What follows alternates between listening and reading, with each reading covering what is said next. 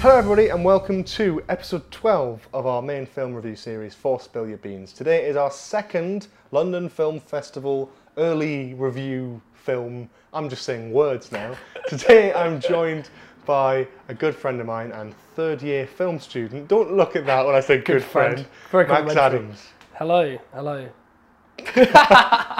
He's been on before, he was part of the commentary track and he was in the very first episode of this podcast when we did a panel review talking about the Oscar Best Picture noms. Oh yeah. That's gotta be. Was that the first ever episode? It was the first ever episode of the show. Yeah. See. And now we're going to be talking about Last Night in Soho, the brand new Edgar Wright film, which is coming out very shortly, I believe, on the 29th or 31st, or somewhere around Halloween. But this is still early, hopefully. Otherwise, I'll mess this up horribly. If you manage to edit it Yes. fast enough. Yeah. Yeah. So, Last Night in Soho. We saw this at London Film Festival recently. What was that experience like for you? Have you done film festival before, or is this your first one? Because I know for me it was my first. I've not done London Film Festival yet. We did the only thing I've done that's similar. We did the online one. So in lockdown, I don't know whether you remember. Like, Oh yeah, when very vaguely. Yeah. They got one. Basically, in lockdown you could get like an online pass. I don't think I And watched. I watched any of this. Siberia. Do you remember Siberia? I didn't watch it with you. Oh god, it was awful. And I'm glad, because your Oh, reaction God, to it didn't it was look the particularly weirdest. good. Yeah. Was it? Did it have Willem Dafoe? It was Willem Dafoe. It was Willem Dafoe, and it was the weird. It was just. Oh, it was awful. love Willem Don't Dafoe. watch it. I'm sorry. I mean, it had some interesting parts about it, but was honestly one of the weirdest films I've Two ever reviews for seen. the price of one with Exactly, this there episode, you aren't go. we? Quick review of Siberia. But yeah, no. Just first the online experience, one. yeah. So 'Cause I've never done it I before. don't know if I watched any films last time online. I think we told you about Siberia, and then you just got put off. I just didn't get the idea of like, well, why do I want to watch these random films that I've never heard of? Yeah. Whereas this year they had quite a big lineup. Obviously, the new Wes Anderson film, which we talked about last week. Go and listen to that if you haven't already. I'm talking to you as well, Max. Yeah, I know. Make sure you listen to it. I am. Or I'll remove the good friend tag at the beginning of these episodes. You removed the good friend. Talked at the best. Oh, sorry. Oh, I see what you mean. Yeah. Sorry, that was So there was obviously that, and obviously the new Edgar Wright film, his first film since Baby Driver. Previous Edgar Wright films, your thoughts? Because I know we had a few conversations going into this film about that. So, Edgar Wright, I love Edgar Wright. I always have loved Edgar Wright. Well, growing up, actually, he probably was, I would say, my favourite director is what I would call him. Only because he was so consistent. I mean, Hot Fuzz, Fuzz is brilliant. World's End, Shaun of the Dead, all of those films are so, like, they're so funny. And they're, like, growing up. I think it was Jack, who's also been on the podcast, was saying to me the other day, he thinks he's watched one of these with every one of his friends. And I think it's actually true. I think I might have watched Hot Fuzz with every single friend I've ever had. That's the vibe with the Cornetto trilogy, I think, is that they're the sort of films you do watch with sort of every friend group. Because they're always funny. Well, okay, actually, they're not always funny. That's where I'm getting. So I love Edgar Wright.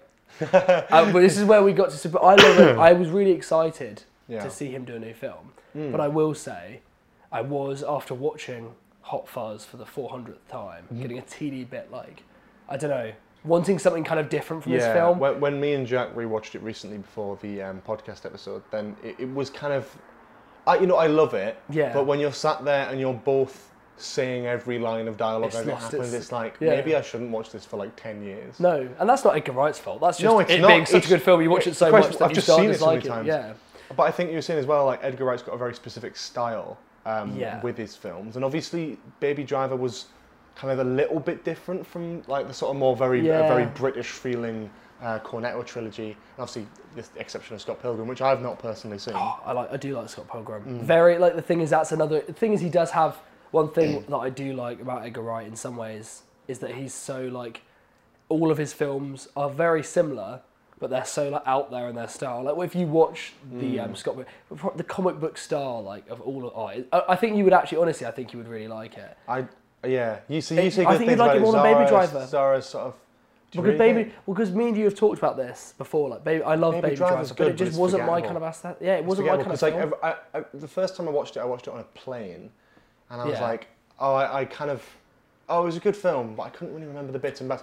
And then I rewatched it again at uni, and I'm like, oh yeah, this is really good. It's really good. And about a month later, I was like, you forgot it because it is a good film. It is a good film when you watch it, but when you're watching it, a really good film, a great film even, stays with you long after you've watched it. And Baby Driver, for me, despite the iconic opening, which everyone's seen, it's like it doesn't really stick with me as much as maybe definitely Hot Fuzz or yeah, World's all those. End, I mean, if you Shaun think I find myself like we talk about those scenes or quoting them and stuff like that. Yeah. And you never did that with Baby Driver, or for me, I never did. I did like it. Don't get me wrong. It is like if you like criticize it purely on its merit as a film, it's a good film. It's consistent. Everyone, people like it. No one's got. Well, I've not. That's gonna have to get cut out. Thank you. He doesn't like it. Thank you, truck driver, for making this editing slightly more difficult. But no, like, if you think like I don't know, if you compare it to a lot of other films, it's like it's a film that you would watch and you would like, but it's not necessarily one that jumps out to me. Never really liked it. And so I was excited to hear Edgar Wright was doing horror. Yeah. Nervously excited. Because I don't know, was it announced that Last Night in Soho was going to be a horror first? Because I sort of wasn't aware of that until the first trailer. Because like, Last Night in Soho has been talked about for years. I remember there's like a promotional picture from the filming, came out like 2-3 years ago now. Like this film has been, and obviously because of COVID, but even before that it was like running for quite a while before it even got teased. And I know Edgar Wright always said he wanted to do a horror film. This was like, he always wanted to do that. He always wanted to try that genre and see if it would be his thing and if he would enjoy it. Yeah. And then the first trailer for Last Night in Soho came out and I was like, oh, this is the horror that he wanted to do. Yeah. This is his passion. It's perfect because he loves Soho. Around, yeah, I mean, anyone who knows Edgar Wright knows he loves walking around Soho. I think we've got mates who've seen him around Soho. Because he's just, I think everyone has. If you live in London, you've probably seen him at some point. Yeah. Especially, but even in cinema, you haven't seen him, so. Yeah. But yeah, no, I know what you mean. Like, though, he goes to the cinema. But if you go to like the sort of fancy film student-y kind of cinemas in London, he goes to those. He's usually knocking around there. Yeah. Like Picture House has apparently been to loads of times and stuff. But he's one of those people where like. This is a really good stalker's guide to Edgar Wright. I know, exactly. You sound like a stalker. Yeah, I do. This is where you can find Edgar Wright. This is his address, go to number. If I had his number, he'd be on the podcast. Well, he wouldn't be on the podcast. He'd definitely say no. No, he would. I'd try. Aww. I'd shoot my shot. You could interview him about his own film. I'd like to hear what he has to say about it. Actually, but that would be really interesting to get an honest opinion of what filmmakers get on reflection. I'm not sure what the reviews it's getting, but we won't get to that yet because I guess spoiler with that. We'll talk about that later on. But yeah, no, with Last Night in Soho, I was excited, but also critical. Or so we've talked about this. The first teaser trailer, the aesthetic, that bit where he walks out and you see Thunderball, like the James Bond Thunderball poster. That is so cool, and especially as someone who I'm a bloody big James Bond fan. Yeah. So seeing that kind of instant, it's like, sick. The setting of it, it's such a cool setting. Like fluorescent lights, really cool looking. I liked it. It hooked me, but the second trailer was when I started to feel. But the second trailer even released that with a little thing on Twitter, which was like, if you're already sold, don't watch it. I watched it anyway. Yeah. But like, it's one of those ones where I was like, I feel like it does tell you too much, and I feel that. Yeah, 100%. But at the same time, and we'll get on to our thoughts about the film, but I feel like that made me slightly more concerned, and then maybe I was. You sort of you can base a lot of film perceptions with how you go into seeing it. If I went into Last Night in Soho expecting it to be Edgar Wright's best work, then I probably would have been severely disappointed. Yeah. But because I wasn't, maybe I enjoyed it more.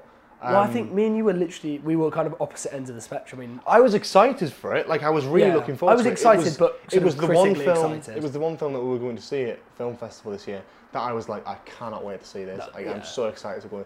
And we had a great time. Obviously, we went to the premiere, which was fantastic. Obviously, Edgar Wright was there himself. Matt Smith. Red carpet. We went on the red carpet. Not that anyone was there. We sort of skimmed around the edge of the red carpet. Walked along the red carpet.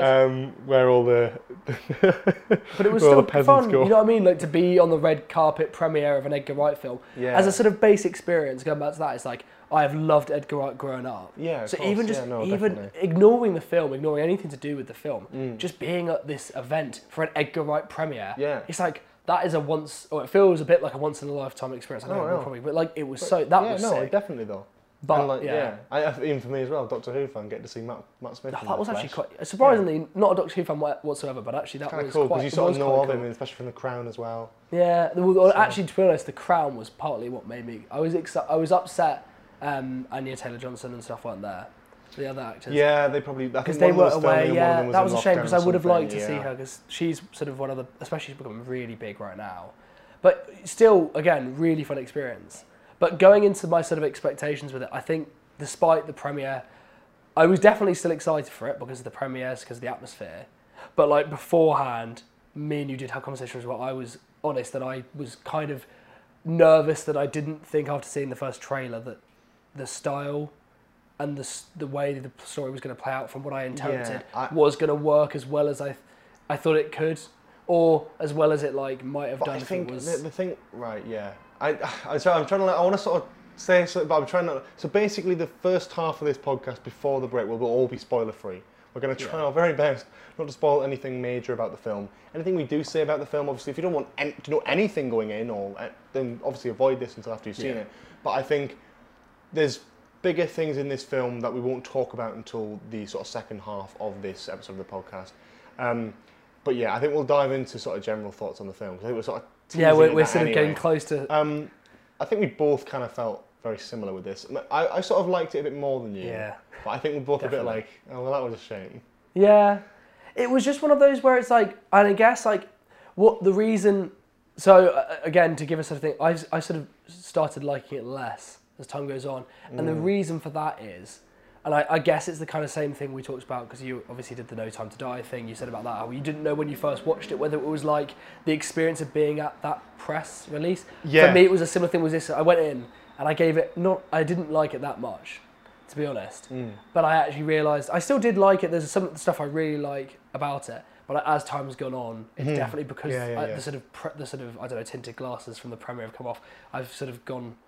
I think for me it needs a rewatch. I think I'll watch it again when it comes 100%. out. Yeah, because I think that with a lot of films, especially when I'm kind of lukewarm on it, I kind of feel like I kind of need to give it a rewatch. And even like with No Time to Die, again, when I saw that at the press event, and then obviously I didn't say anything to you about it at all because I didn't want to know anything. But like going into the second screening on the day it came out, for me was like that was what confirmed it for me as like a good a film that I really liked. Because the first, when you're at like an event like that, you're like, this could just be, it could be a good film or it could be the event. And I think it has to be said, I feel like going to the premiere was exciting, but I still feel that I think my opinion stands on where I was at when I left.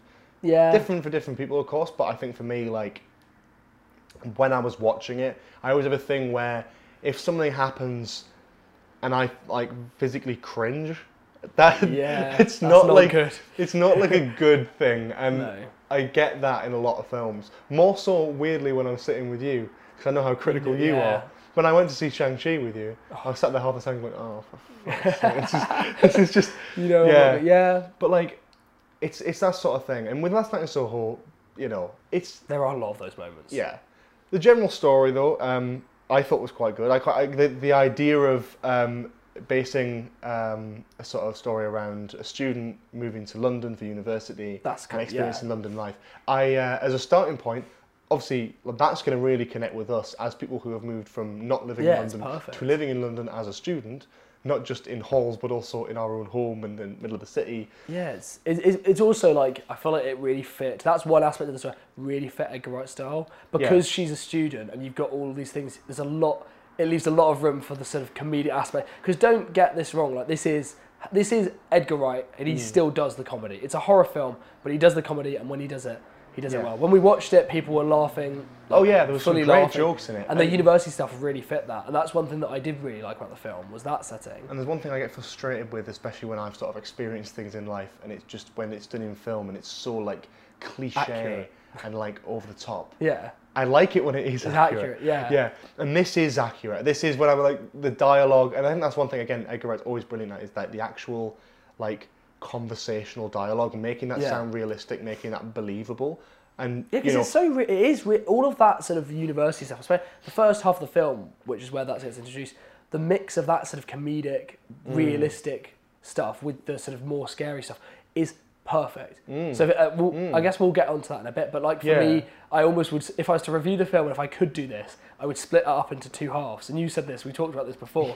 It's like there's 2 hours to it. The first hour is very different to the second hour, and the first hour is the film that I like, and it works well, and it fits Edgar Wright's style, and it's like it's got promise. Like if you're watching it, you're like, oh, maybe Edgar Wright's pulling this off. This horror. Although I will say the first scene that it opens on, I was like, oh, that's not very good. Ooh. No, didn't really. Look, I know a lot of people. I know, like we've talked about this, and I know like certain people we know have criticism with like the main actress. I can't remember her bloody name. This is really unprofessional. That's embarrassing. Tamazin something like that. But it's a complicated name. I don't know. It's a difficult name to I pronounce. expected you to know that. I know the other one. Yeah, it's my job to know these things. So I'm now going to waffle while I load up Letterboxd and open up the page, just to make it sound natural. Like I'm Tamazin Mackenzie. That's it.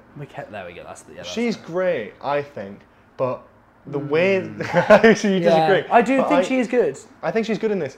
I think I don't know if it's a problem with her specifically as an actress, or whether it's to do with how she was either written or directed.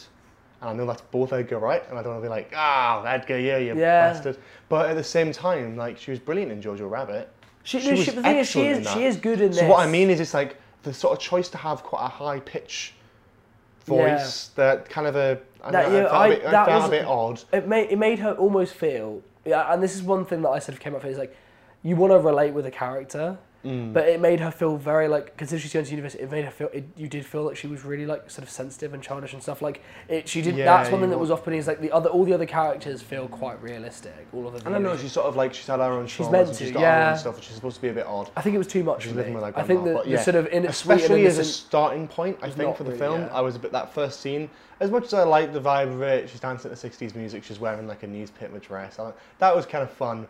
But then, like, when the dialogue happened between her and the grandma, it's just so cringy for me. No. It just doesn't work. And I was like, maybe some of these reviews are right. Oh no. And the grandma, again, this is a really weird specific thing, but the grandma, for some reason, it was really weird, like, relationship. I get it's meant to be this sort of overly sweet grandma-daughter relationship, but it's so on the nose, and it's so like it's trying so hard to be cute that it just kind of is a bit cringy, and like, for me, that didn't work. Yeah, no, definitely. I mean, that first scene kind of pulled me out a little bit. But when she got on her way, when they start travelling, and the rest of that first hour, I love it. And actually, to be honest, as I said, I do get a lot of enjoyment out of some of the other stuff as well.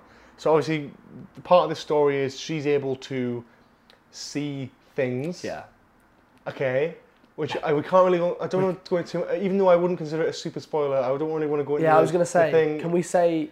I don't know, can we talk about the setup? Stuff that's at the very start of the film, or should we not say that? Well, we could talk about that more in spoilers, but basically she sees something before she even moves to London, which is sort of personal to her, and then sort of... That sort of sets up the... It's not explained, and it's kind of a bit thrown out. It doesn't really... it's only sort of there as a purpose in the story to kind of like... It's a plot device. Give an excuse to why she can see things. It's a very purposeful plot device, which is a bit like, I don't know what to describe it as, but Knives Out. You know, Knives Out when she's sick, when she lies. Yeah. And I hate that sort of bit where it's like that's a sort of plot device just to make the story move. For me, this thing, which we'll talk about in a bit, feels very much like that. And actually, that drives one of my biggest criticisms of the film, is that for some reason, the aesthetic they got so right. The London setting, Soho setting, is so perfect. Definitely. It does feel scary for a lot of the film. But for me, and this is a big criticism, and I know you probably disagree, the actual story and the way it plays, the concept's good, but the way they actually play out the story and the way they use this plot device, for me it doesn't work, and it's not developed. For me, it's not like I think the film would be better made by someone else. I just think the script doesn't work for me. I sort of partially agree. I think if the sort of idea that she can see things from the past and ghosts and whatever, if that was developed more, if that had a reason, if that had a payoff even, that would be a bit more impactful. But I think the idea, works. I don't mind the idea that like she starts to fall asleep and she wakes up in the 60s. Not that I'm talking about what's revealed later. I'm talking about the stuff. You'll have to remind me on the spoiler. Yeah, the thing is, exactly. we won't go into too much detail because I can't talk about it without spoiling. But yeah, no, the character basically, she has this ability to see things from the past, ghosts, all that sort of thing. She moves out of halls, she moves into a new place, and this new place used to be owned by this young girl who lived in London in the 60s, a dancer, singer, very talented, played by Anya Taylor-Joy. And she basically wakes up in her shoes in the dream. And every night she gets all these experiences. Yeah, and I was going to say, that first sequence of her falling asleep is brilliant. Absolutely fantastic. The dance, Matt Smith's dancing, that whole scene, Chef's kiss. Anya Taylor-Joy, there's this whole sequence. Honestly, that's got my hopes up. That scene, she goes to sleep and she just wakes up. It's the scene that's based in Café de Paris, and it's brilliant. It was beautiful. It was so well shot, so well paced. But there's lots of things as well. I mean, you've seen this from the trailer. This really is not a spoiler. But there's obviously, because you're supposed to be thinking that you're not just watching something from the past, you're also seeing. You're all right to drink. That's fine.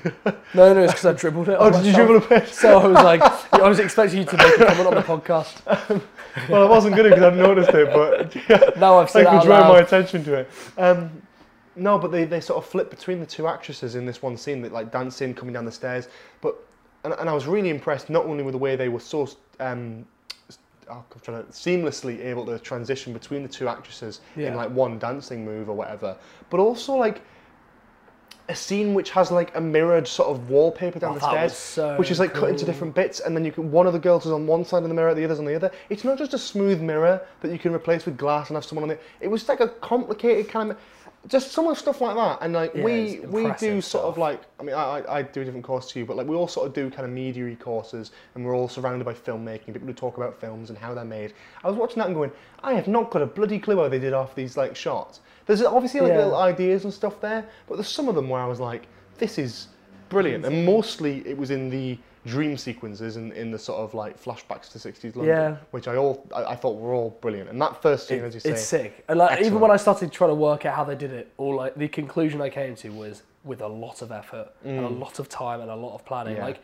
I don't know whether how I think they did it is how they pulled it off, but like if it is, like I feel like the amount of time that went into this film, that kind of the choice to do a scene and make it as complicated as that, because this is something that runs, the mirror thing is something that runs throughout the whole film. So if there's two, it did pay off. I think it worked brilliantly. And again, that's something where I do like that idea. I think it is really cool, and how they do her being in the dream. They kind of switch places, but there's sort of two parallel universes, but it just like, it would be so easy for them to get that wrong and it to not flow. Two different actresses doing two completely different, like, or doing the same dance, but they're two different people. So to get them doing it in the same pacing, to get that acting to pace the same, to get the performance to pace the same, that is so impressive that Edgar Wright managed to get that right. And I will give him that worked for me. That worked as a concept. That worked definitely well. For me though, I worry only in the sense of that.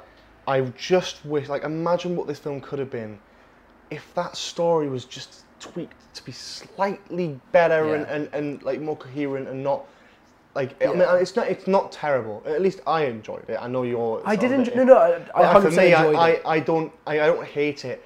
It's just certain things where I'm like, there's like a plot hole there which could be just if you could just easily fix that, then it would make But it feels like it just wasn't thought about in a weird way, and I know it would have been because it's Edgar Wright, we know. But it feels like there's some stuff when you know when it's really when you come back from me like, did they just sort of forget that they had to sort of tie that off? Like, there's a lot of things that feel very convenient in this film. I'll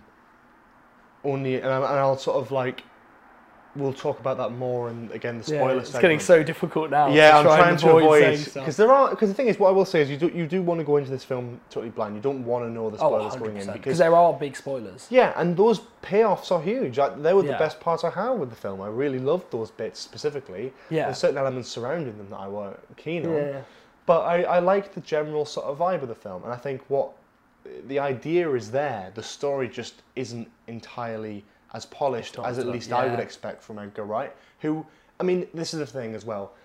I have a problem with generally with filmmakers and any people in the sort of industry, when they make something or they make a few things that are consistently very good, you even slightly deviate from that and everyone's going to be like, well, this just isn't as good. And for me, Last Night in Soho isn't as good as his previous work. Maybe Baby Driver. I was saying this as well. Baby Driver is probably a more consistent story, but for me, I get more out of Last Night in Soho. On reflection, I think I would rather watch Last Night in Soho.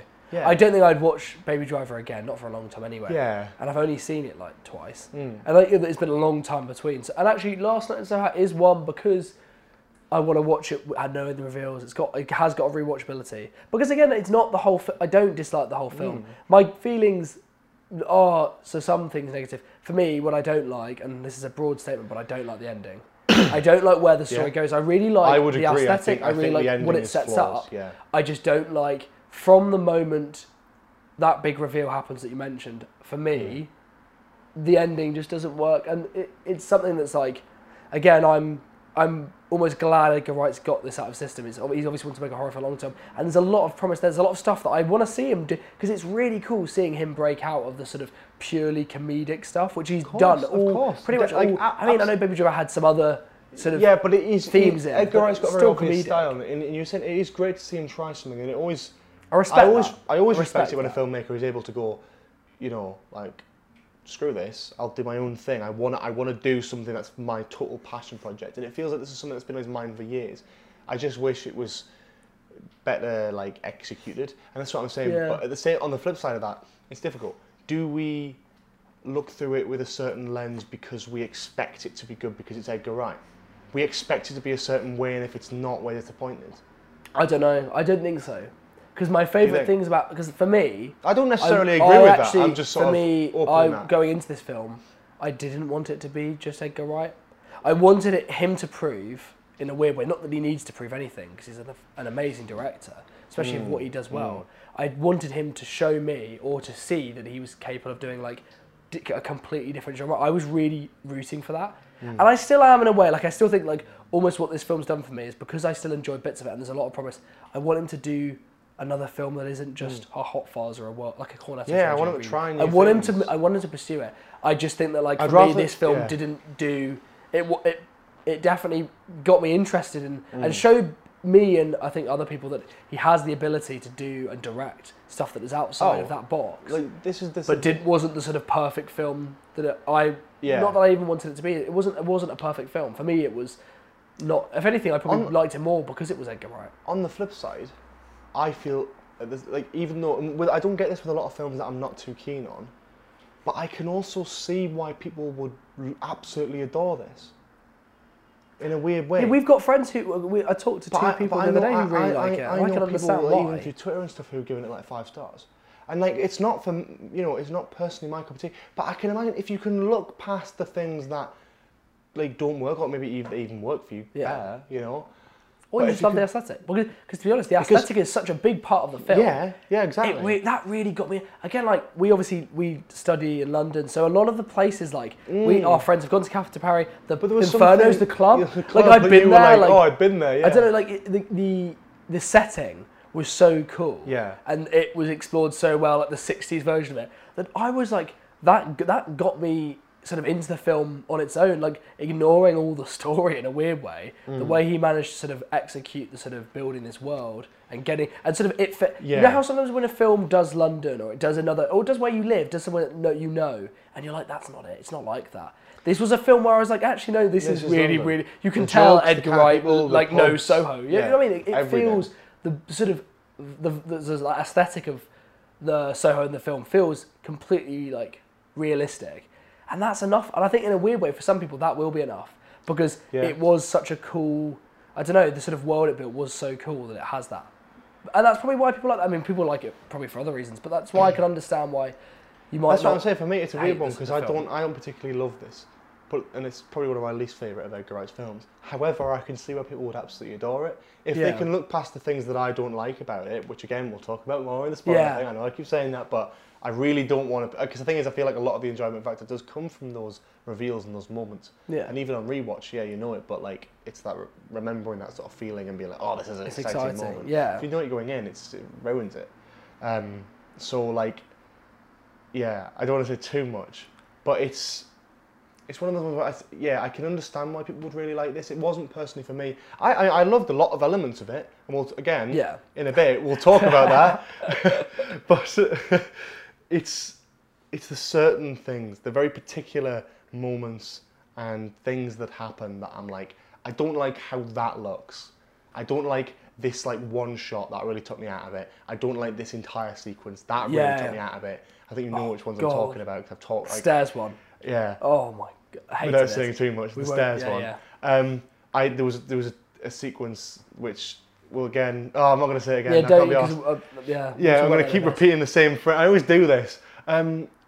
It's a sequence which is quite a spoilery one, but involves a staircase, and it's just Cuts a very, between- very strange choice of this CGI landscape and like a live action. And the live action one looks so cool. The live such a action cool one, set. It's brilliant. meant to be a scary scene, honestly, and then it's it like works. cuts this really, and I know it does almost suit. It's almost reminded me again, going back to something like Scott Pilgrim, and it almost had that kind of vibe where it was so like almost cartoonish. It was so like comic booky because it was just like it dragged it down bright for me. lights. I was getting like Drop Dead Fred vibes. Like it was really taking me back to being. Honestly, it was really weird. Like I was like, Christ, it was such a because it was kind of like a dark film with some quite dark themes. And that in was there. a really dark sequence. So to be cutting, it was a brilliant sequence, and then it went the performance. to that. Actually, no, I can't say the performance because it will give stuff away. We can't really say much about the performance of the characters in that scene because we can't talk about the characters in that scene. But we'll move away. I thought it was an annoying sequence because I liked the idea of it and I loved where the story was at that point. Yeah. But then it just kind of fell apart for me a little bit. Before, because I think we're both itching to talk about spoilers. I really want to be able to just say stuff. We will go on a break, but just before we do, we're going to do our first segment, which you've never done before because you've only been in panel reviews, commentaries, you've done everything but the individual film reviews. So now's your time to shine with our first segment, which is the record spinner. Ooh. If you're not familiar with the concept, for those listening, we ask guests to come in with a single track from a film or a whole soundtrack for a film that they would like to nominate to a sort of prestigious kind of collection, or that they just want to mention, whether it's personal to them or whether it's one that they just really like, or whatever. You can have any honourable mentions, or do you want to just jump straight into it? So, because with this and the other segment, so I guess the option between my favourite one and one that means a lot to me, it's hard to distinguish.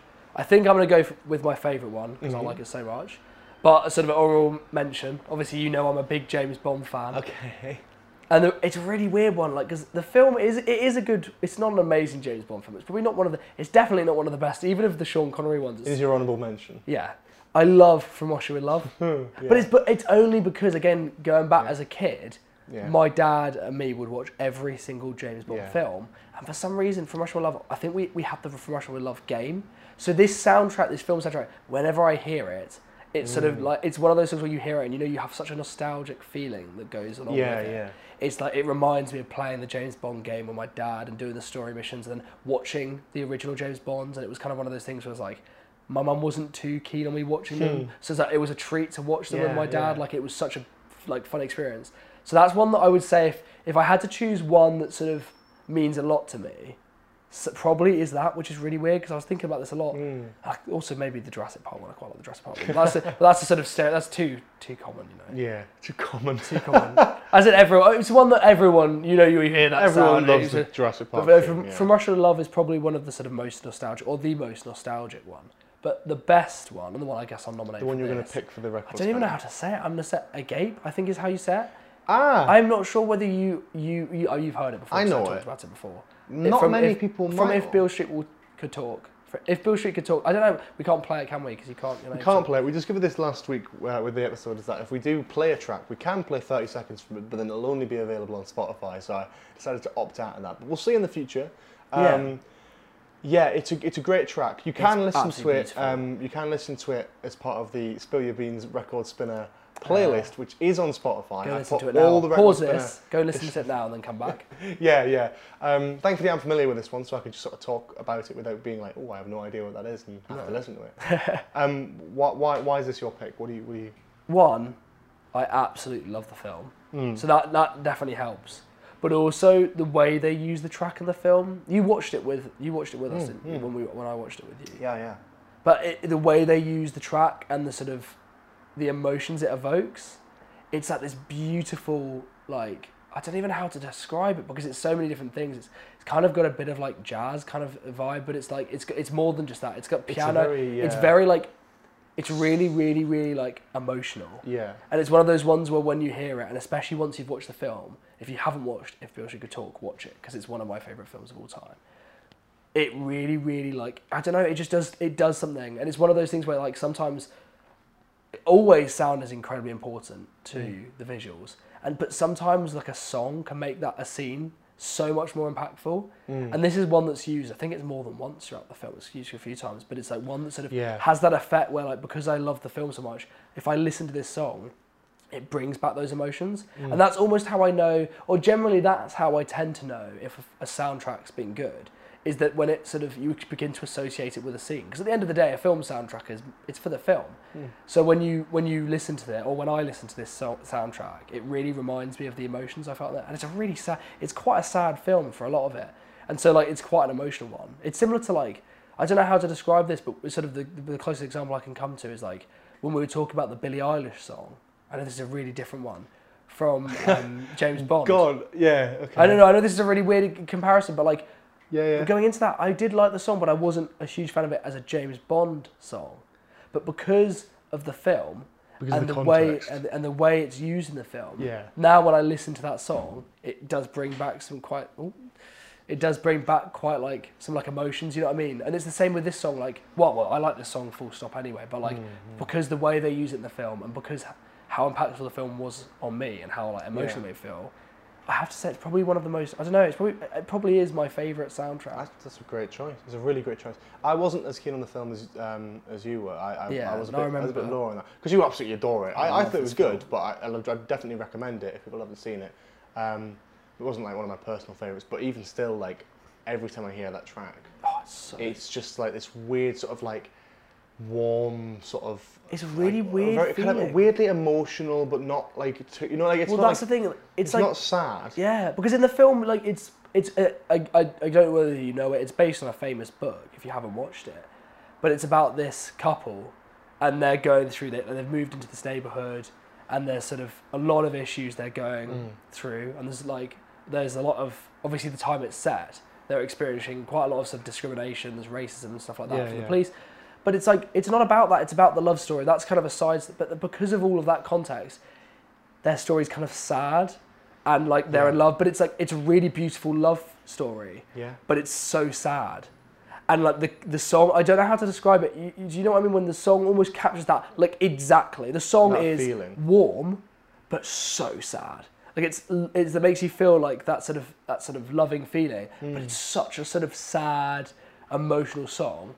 And honestly, I just think it fits it perfect. I do not think you could get a better song for that film. Yeah. If you're okay, you sort of, it's a fly. There's a fly buzzing around right in front of my head. I got to waft it out of the way. Fair enough. It's a fantastic, sorry, that's ridiculous.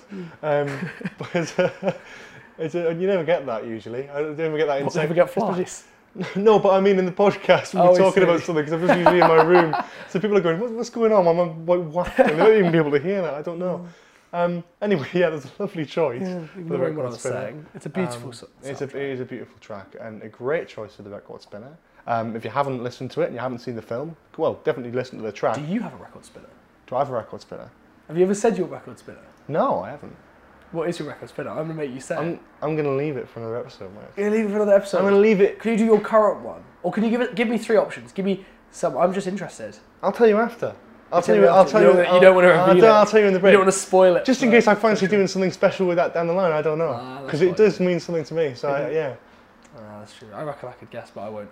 Talking of the break, we'll see you after it. When we come back, we'll be talking to Max about his choice for the 64K Ultra Mega HD range, as well as talking spoilers about Last Night in Soho. We need to do that. Finally. Thank God. And obviously talking through the cast as well, which we haven't done yet, because I wanted to save that to the spoilery bit. Yeah, because you can't do it. Unfortunately, with this film, you cannot do that. Yeah, because there's some great cast members, but yeah. So if you're going to come after the break, have a listen to Max's pick for the 64K Ultra Mega HD range. But if you want to avoid spoilers, then probably tune out after that. Go and see the film, and then come back and watch it again. So see you in a minute.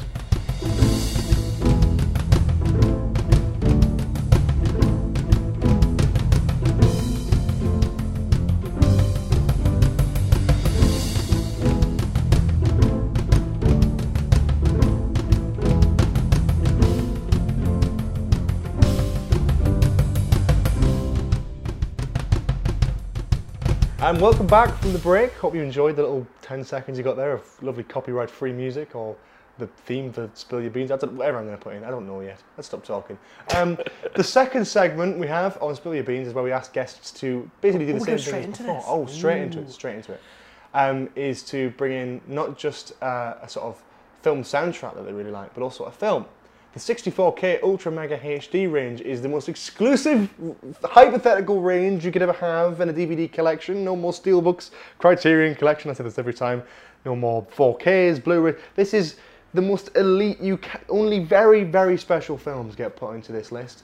And you get the lovely pleasure today, Max Adams, of nominating one film that means something to you, or the film that you really like. One film. One film. This is a horrible into this list. collection. I've thought about this. It's horrible. I've been thinking about this because it's just too. It's like a film student's worst nightmare is asking what the one film that they like, the one best film. It's not necessarily. When someone says, "What's your favourite film?" It's not necessarily your favourite film. No, it could be something. See, that makes it more complicated because I know what to say. So if I'd say favourite film is more complicated, I'd be like, can I say the ones I would potentially choose? Because I haven't decided yet. Go for honourable mention. I'm deciding as we go now. Oh, Christ. No, because I know what the options are. Okay. So, and I'm yet to work it out.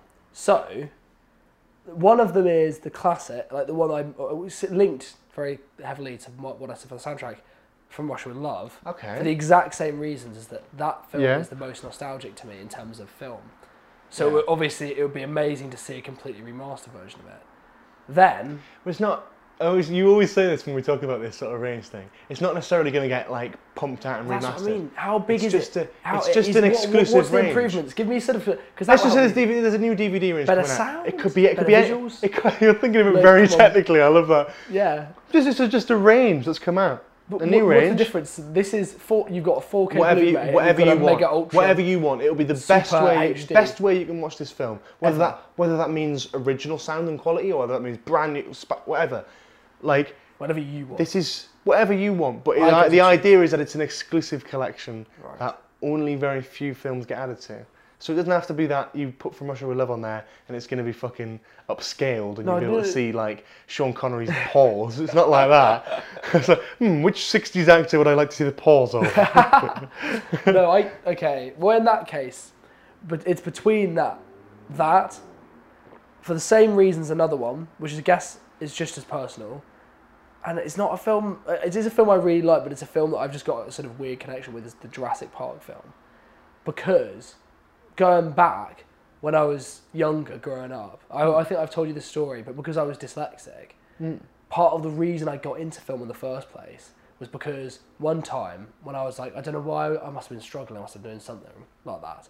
And one time my headmaster came up to me and he just gave me this sheet of different people with dyslexia, all with their career on. And there was like, I don't know, a boxer, this businessman, or you had like Steve Jobs, all of these people. And then there was Steven Spielberg. And so and he was dyslexic. And I was looking at all of them, I was like, God, I don't want to be a boxer. I have no interest in doing business. I don't want to run a global sort of phone company.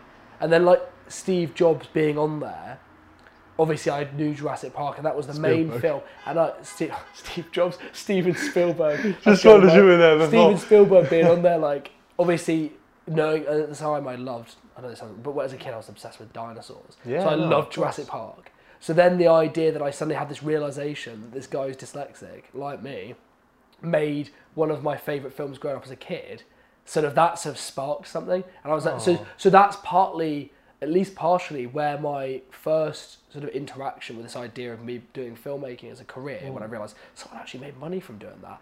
That's partly where that came from. So I guess if that's sort of the one that I get, there's that a sort of big nostalgia with that on. So maybe if it's nostalgia, that would probably be the pick. But that's a lovely story. That is a nice story. That's a really lovely story. I know. When I got interviewed for university, I've got the original piece of paper. I've actually got it framed. I've still got it. Oh, I had it in my room last year. I think you might have seen it. I can't remember what I did with it.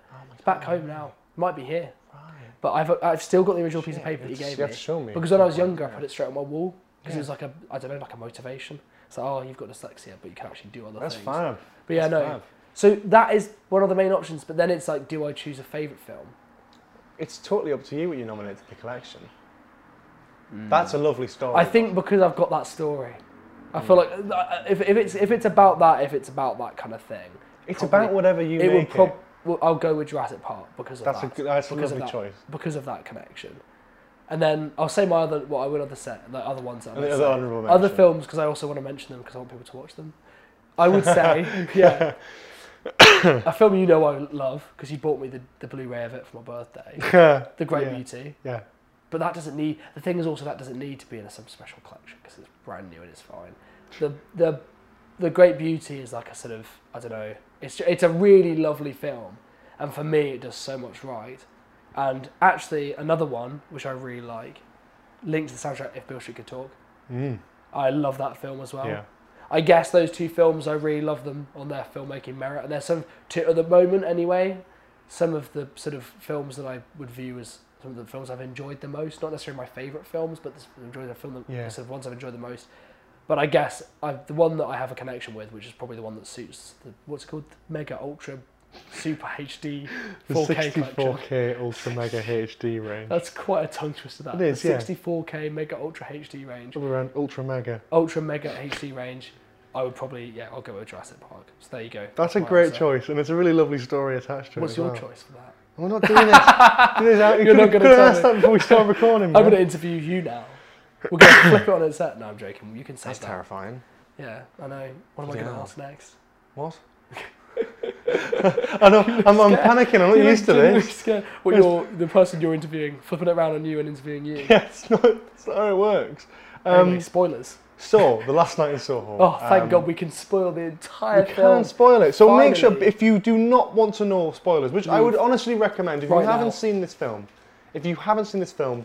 please just go and watch it. If you're watching this on the day this podcast comes out, obviously it doesn't come out for a few days, so obviously wait till it comes out and see it. If you really couldn't give less of a shit. We're saying spoilers, but some people can't even watch it. So even if they wanted to, you're like, go and watch it, but they can't.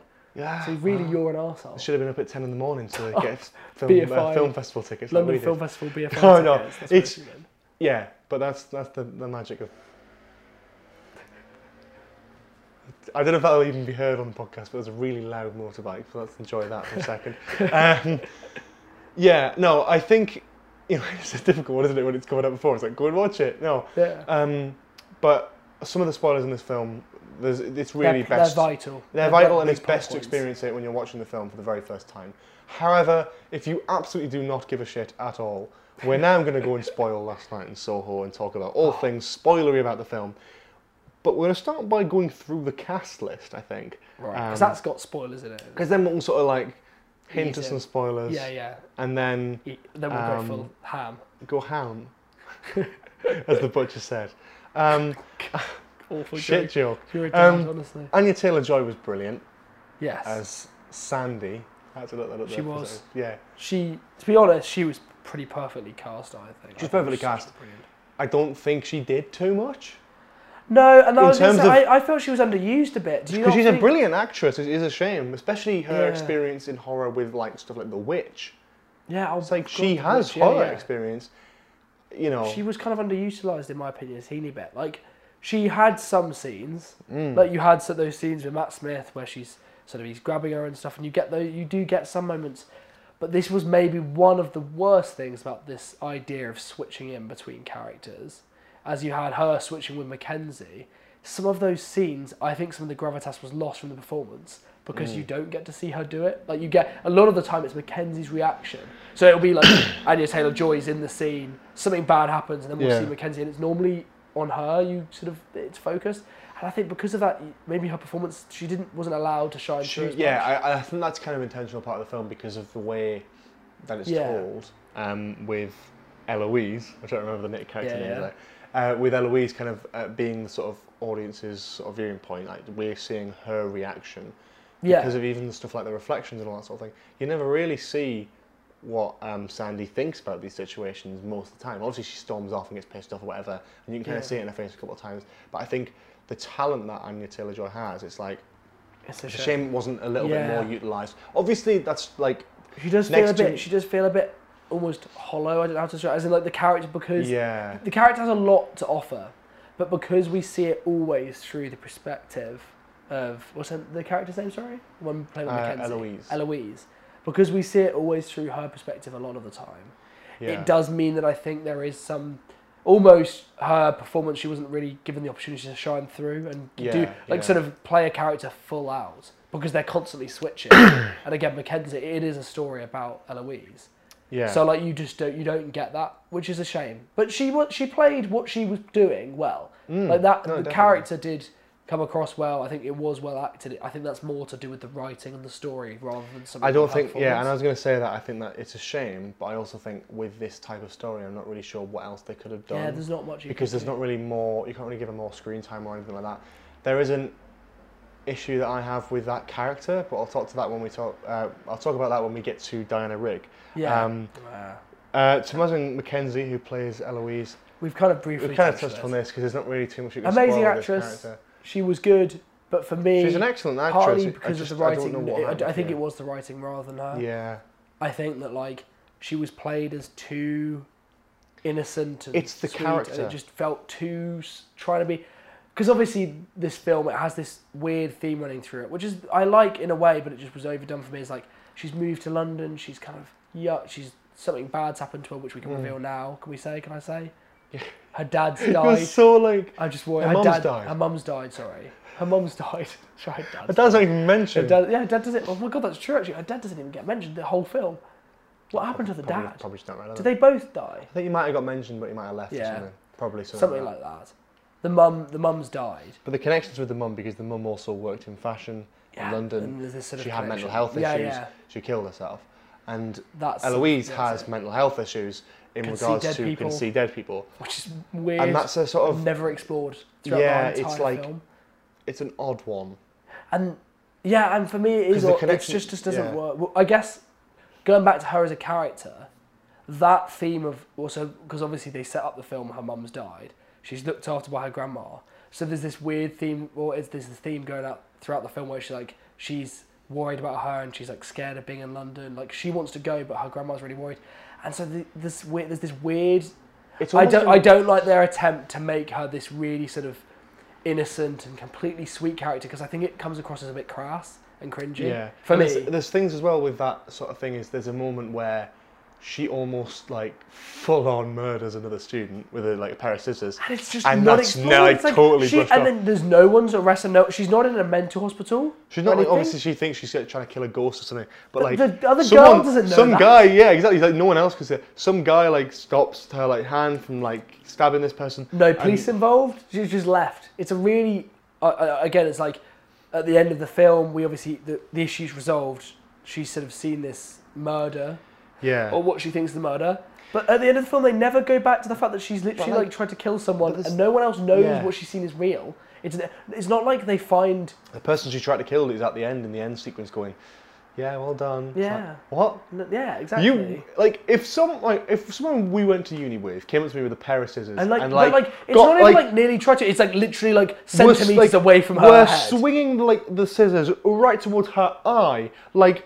The only way that was stopped was by someone else putting their hand in and interfering. Police would be involved. That's a small thing, I know, but it's part of one of these many nitpicks where it's like, actually, when the nitpicks add up, it starts to rub off. This is where the film. So again, if we split it into the two halves, and she's supposed to be rolling this, it's when it gets to the bit where the ghosts start appearing all the time, where it starts to fall apart for me, because it just feels just completely unrealistic.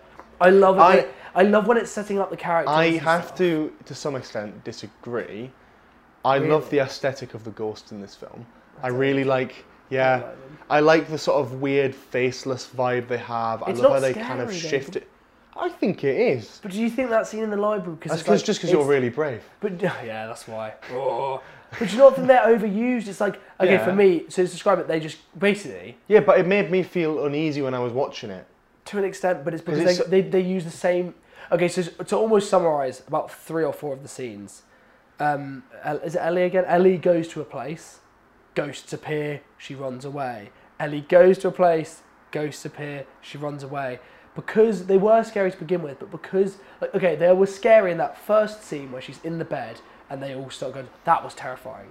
Yeah, but I think do you think it's just as effective by somewhere in the library? There's a scene, the scene that follows the library, at least I think, is when I'm trying to pair it up, I might be totally wrong here, but there's a scene where it is like a dream sequence and she's sort of running through like alleyways chasing after Sandy, and like Jack's there played by Matt Smith, and there's like ghosts coming around. I love that sequence. Really? I think that looked great. I really I loved it. Like it because it's also like I loved it. They're almost a bit like zombies in the way they walk. They're like sort of. But I quite like that. They're sort of like tortured spirits. For me, that they overused it. I think. Yeah, they did a bit. Do you not think they used the same trope in the club, in the library, when she leaves the library later on? Scene, man. That was cool. That was cool. So but that was because that was one of the first club times they appeared in real life. Like, it worked because of the setting, like because they appeared in real life for the first time. It's just because they use that. They use the sort of. They don't. The way they try and scare you is having the same kind of technique with the ghosts sort of slowly walking towards her. I didn't like that. Yeah. For me, and each their own, because I can see they looked cool. The idea they've got these sort of, I don't know, just like flickering faces where it switches between faces. It's sort of it's sort of like phasing. You said it's like a Doctor Who thing. It does feel like a Doctor Who thing. I think that's probably why I liked it. Yeah, maybe. The aesthetic of it I thought was really cool, but yeah, I can see what you mean. They were for a me, bit it was overused, so it lost the effectiveness. Like, it was scary, but then it's like when you just also look at them all the time. The thing I get with this film is as much as it is a horror, I don't get the vibe that it's trying to be scary. Like, the difference between this and something like Hereditary, for example, is like it's definitely not. But it's more of like trying to make you feel in a sort of tense. It's a weird mix between like almost a parody horror and like a actual horror. Yeah, kind of. Because it's like, you know how like Shaun of the Dead is sort of like, it has those moments in it where it's kind like, of a bit of a. Oh, that's kind of emotional. It's honest, like because like the way the story's resolved, it definitely doesn't feel like that much of a horror. Yeah. Because it's not resolved in necessarily a negative way. But even like Shaun of the Dead, Hot Fuzz, both have horror elements in it. Yeah. The slasher trope and the zombies trope.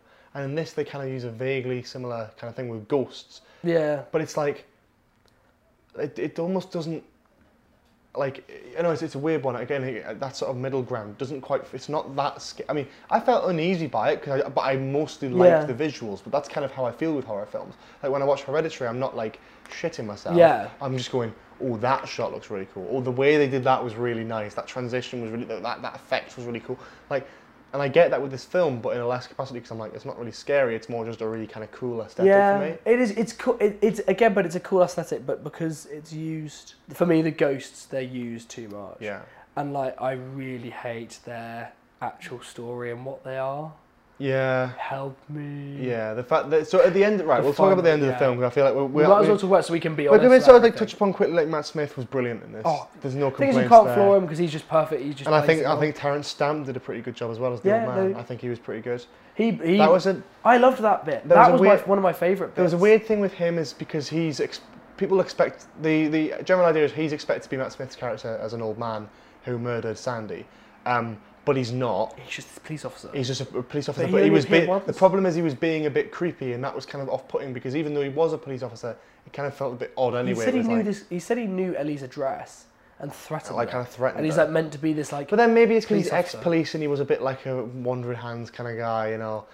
Maybe that's kind of what it implies, that he maybe is being actually threatening. I don't know. It's just that he isn't the guy who murdered her. What they set this up with this? She becomes a kind of a prostitute, essentially. Well, she is a prostitute. Yeah.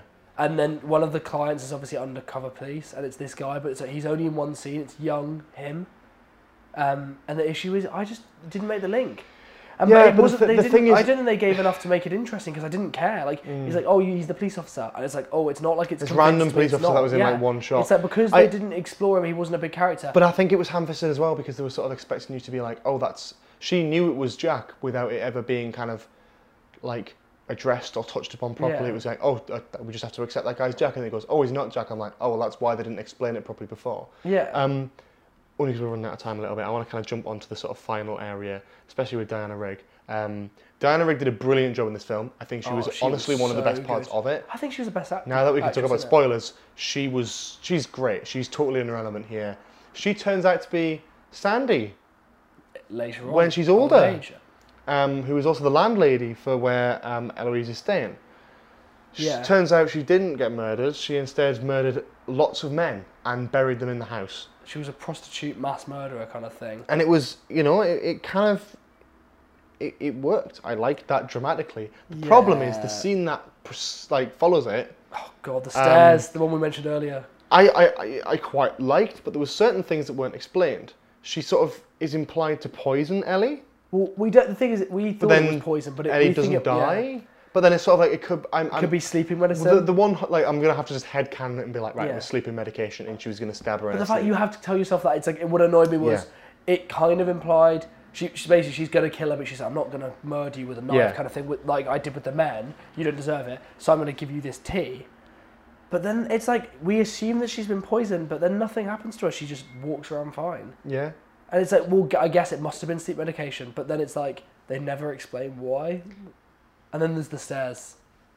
They cut to a scene where basically, and we haven't even talked about the boyfriend, but basically just in a very, very quick summary, I know how you feel about the guy. He's like, fine, but kind of not very special on the level and a bit. Didn't do an amazing performance. But the boyfriend comes to help. Sandy just stabs him. Yeah, that's it. And then Ellie basically kind of backs up the stairs with Diana Rigg's character sort of chasing after her. It's terrifying in this moment. It's so scary. This is brilliant because Diana Rigg, it's almost a bit like Misery, where it's like this like older woman who shouldn't really be that intimidating. And we thought it's the whole film as well. She's scary. She's genuinely terrifying, and Diana Rigg does that beautifully because she's a brilliant actress.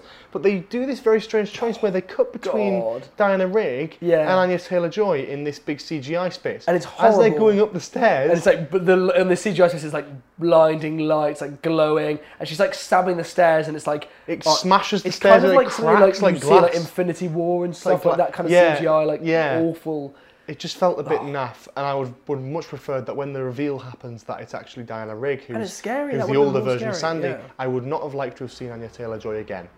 No. I think it works perfectly with Diana Rigg, but the only one thing as well, I don't feel like as much as I feel that both performances were pretty good, the casting didn't like. I can't believe that they're the same person. You know what I mean? Yeah. It's not a Westworld scenario with particular characters. It's like certain things line up, and you can tell instantly. Like that is, of course, it's that person. They're made to look. They don't. Similar. And that entire final sequence, the house is burning down, and Ellie's confronted. The ghosts appear again. They're like, "Help me!" They're like, "This is one of my worst." They're torturous, and it's a horror trope, and it's an effective horror trope when done well. It's that they are tortured. They are still sort of. They're like the undead, they're ghosts, and they can finally be free and like rest in peace when Sandy's dead. For me, it was so cringy. It's a strange one because actually they're not good people, and the sort of message you don't feel any sorry for them. I don't feel sorry for them. I kind of want you to be trapped. Because they're creepy ghouls, but the creepy ghouls being like turning out to be good and being like, oh help me, works when they're not like kind of rapey men. Yeah. Who are like lingering around clubs. It's not like they're just men like who are prostitutes. In all the scenes we saw these men, they're like abusing her. They're like they're holding her down, and it's very graphic. And then they have this awful scene where like one of the ghosts goes, "Help me," and like grabs the phone, and then gets the phone. Sounds like sort of like, you know, when your dad would do like an impression of a ghost. That's the kind of vibe. Yeah. Help me. It just wasn't scary, and it just like that was the climax. This is the climactic scene. We find out that she's been what's the name? What's the name of the actress? The girl. Who's she playing? Which one? The girl who's been the prostitute. What's her name? Anya Taylor-Joy. No, but who's the name of the character? Sandy. There we go. We find out. Sorry, I completely forgot. We find out like Sandy's been murdering all of these people, but it's like, and we find out Sandy's the same woman. But it's like this scene. It just doesn't go off because the ghosts. You don't feel sorry for them. It doesn't really matter to me that they're like that. And like Diana Rigg turns around and goes, "Yeah, no, I should die here. You should leave. You should get out. Even though I tried to murder you, like you should leave. I'm just gonna vibe here and burn to death." Why does she suddenly stop being scary? It's never. Why does she just suddenly decide to die? It's such a shame. She's a brilliant actress, and her like smashing down that door was actually genuinely scary. I felt tense when it was. You know, even though the shit sequence happened before with the CGI, like I really liked. Again, everything with Diana Rigg was brilliant. But it's more like, it's just like, why does she just suddenly... It's such a shame that they took the creative decision to sort of bounce it between and that ending again. It left it on a really sour note. And this is where I say, I don't really like the actual script itself. Because for me, the plot point, that is the story. Where the story leads is that actually Sandy murdered these men are asking for help. That is the story. That's the climax of the entire film. I don't like that. For me, and I know that sounds like it's a big statement to make, but I just didn't like it. I didn't enjoy. I really liked everything a lot of stuff that led up to it, but I didn't like what it did. Yeah. If it's so far to say, if someone took the film from halfway and it went a completely different direction, I might love it. Because one of the main things that really was off-putting to me was I really just didn't like where the film ended up. But that's the thing for me, is that I actually do like a lot about this film, because I like a lot of it's based on aesthetics. For me, where it falls apart is some like line deliveries, some performances, nitpicks. There's a scene where there's a fashion show. The fashion show scene at the end is just so random. Dubstep remix of Downtown playing. It's a bit like, oh, it's horrible. Come on. Sort of, it's weird because it sort of makes sense. It's like, but it's very cliche. It's very much like, of course, you have to have a happy kind of after thing. To sort of describe it, it would have been cool to have the burning house as like the final imagery. But this is what I mean. Knowing whether she died or not would be really cool. Or you know what I was thinking? Because it's like all these men have been buried in the building. So far, there's nothing to confirm that Ellie's not insane. She's literally seeing dead people. She's tried to stab someone with scissors. Yeah. You could explain that by the fact that the police find like hundreds of dead men's bodies in the building. Yeah. And she's right, so she's not insane. And that would kind of make sense to why everyone else believes her, because why does everyone else believe her? If, as far as everyone else is concerned, an old woman's stabbed her friend and burned herself down in the house, but does the police never confirm that she was insane? Still committed arson. She's still there. Yeah, exactly. You know what I mean? Like, it's still not technically, but as far as the police would be concerned. But you know what I mean? Like, but the way to do that, in my opinion, I was expecting that. How cool would that have been for the police to find the bodies? It would have been, but that is again like that is nitpicking. But do you not? But I think that isn't, because I think that would be a big deal. It's a poor ending. But then I think of like the specific thing of the police finding the bodies. I agree. It probably would have been a bit better to have that. No, because how else do you explain that she's actually sane, Ellie? Because how else do you go? This woman who's tried to stab. She's seeing ghosts. But then why is she then suddenly accepted back as like completely normal and doing a fashion show with her friends? I don't know. You know what I mean? I don't know. Like, it's like, I don't know. It's a really for the fashion show, I agree with. Yeah, I think. And she sees Anya Taylor-Joy at the end as well. That's weird. Where she do that thing where they like tap on the glass together. Yeah, it's supposed to be that last sort of shot where it's like she's watching her. I don't really feel anything with that. I was just like, okay, cool. But I would like to say, in summary, I do like a lot about this film. I think it's very flawed in a lot of places. But I think I need to give it a rewatch so I can work out how much of that is me being cynical and kind of over-picking it, or whether it's genuinely just not a very well structured film in terms of like the story. Yeah. But like for me, I love a lot of the aesthetics are brilliant. I think a lot of the performances are pretty consistently good, like across the board. The performances are especially good. with like Matt Smith, especially. Yeah, Matt Smith is probably because he had a smaller role as well, in a weird way. It made his performance better because he just only did a little bit, but when he did them well. He's brilliant, yeah. And like, I think generally the film, it is fun and it's easy watching.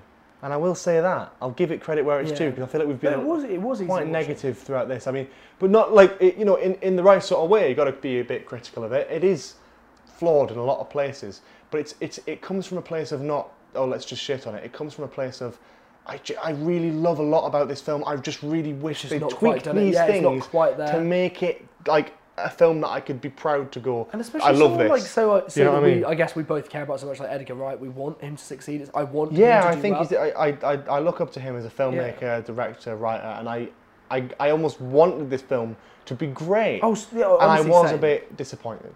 But for me, it's a similar kind of feeling. It's like, I really like the aesthetic. I really like a lot of the stuff he did, and I want him to keep trying, I guess, or do. The hope that his next film is not just a rehash of something like. I know Baby Driver was different, but like it's kind of more similar in the sort of light-hearted sort of theme. Yeah. Like a bit like Hoffers. I quite like him doing some more dark stuff, but I just think that this film, unfortunately, and I hate to say it, one of the main things that is the criticism. I don't think it's the acting. I genuinely do think it's the writing and maybe a bit the directing of some of the acting. But I would agree. I think, unfortunately, the bits that I actually don't like about this film probably do fall in Edgar Wright's hands. A bit, which is a shame. I love the man as a filmmaker, as a director, as a writer. Yeah. This is just, it was a passion project for him, and it maybe wasn't as refined as some of the other things he's worked on. But I love the fact that he's made it. I don't think it was a mistake. I think the idea is there. I think it's definitely a unique and definitely a different kind of film to watch, and one that I'd recommend because we know a lot of people.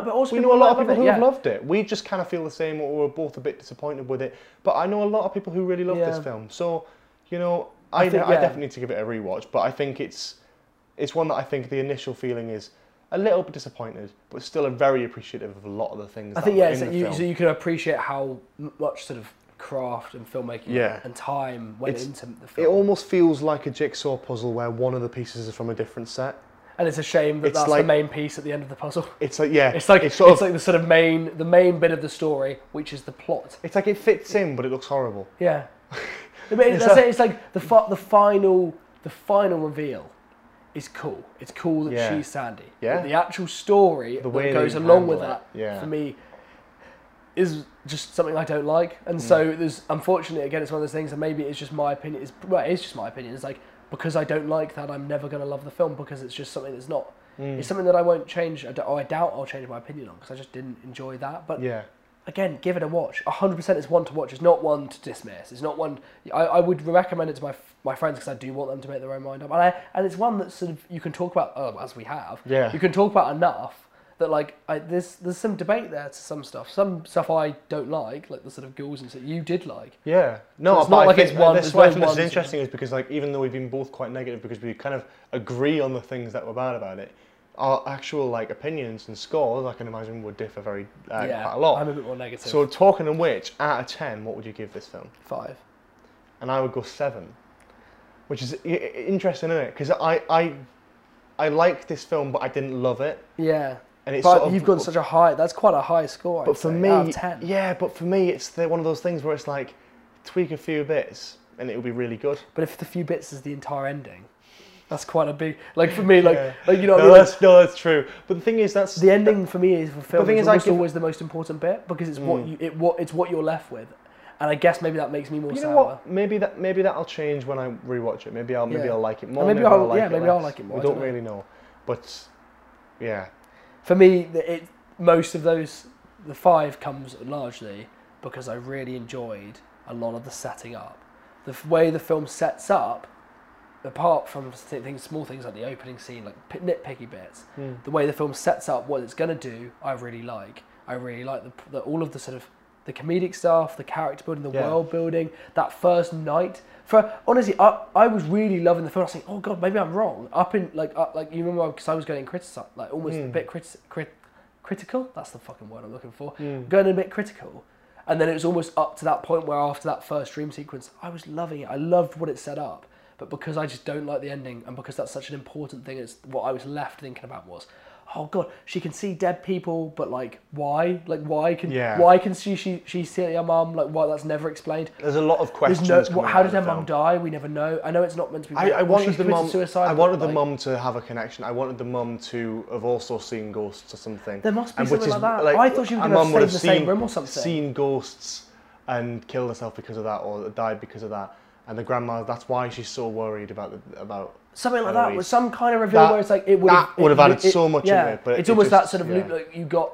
For me, it just didn't feel like that got answered. But I think the general thing with this film is I think there's a lot of elements of it where it makes you come out of the film going, why did this? Why is that? Why is that? Oh, did that make sense? Did that? And I think that's just how this film is. Either that, or we're just really bloody critical. It could be the case. I think it's one of those films you're going to got to experience for yourself. But if you're listening to all these spoilers, then you're probably not going to have a good experience with it, because you'll know every bloody thing about it now. But that is that for our Last Night in Soho review. Join us next week for our Halloween episode, where me and a special guest, which I haven't yet announced by the time of recording this, who is it? We'll be reviewing Psycho. I would have said if I'm just trying to catch you up now. We'll be reviewing the film Psycho, classic horror there. I wonder who this is going to be. I don't know who this is. Yeah, interesting. Yeah, maybe you should have been listening to me when I waffle on about this. Yeah. Ah, that's true, yeah. I don't listen to you very often. Maybe. Anyway, catch us next week for that. Do you have any social links, Max, that you'd like to sort of promote, like Letterboxd, Instagram, and film thing? I don't know. My Maximus Adams 1 on Instagram, I guess. I don't know. Promote your film account. Film account, you can find that off that account. So if you want to find anything about my film website's there. I don't know why you would, but yeah, Maximus Adams 1 on Instagram. There you go. If you want to see more of Max's stuff on Instagram, then that'll probably be linked on the page if you didn't understand that last sentence. Yeah. Oh yeah, So it'll be just on the page. Just click on it there. And of course, for Spill Your Beans, we're on Twitter at SpillYourBeansPod. Again, linked on the page, as well as my Twitter and Instagram, GBSheard. Thanks so much for listening to this review, and we'll see you all next week. Goodbye. Bye-bye. Bye-bye.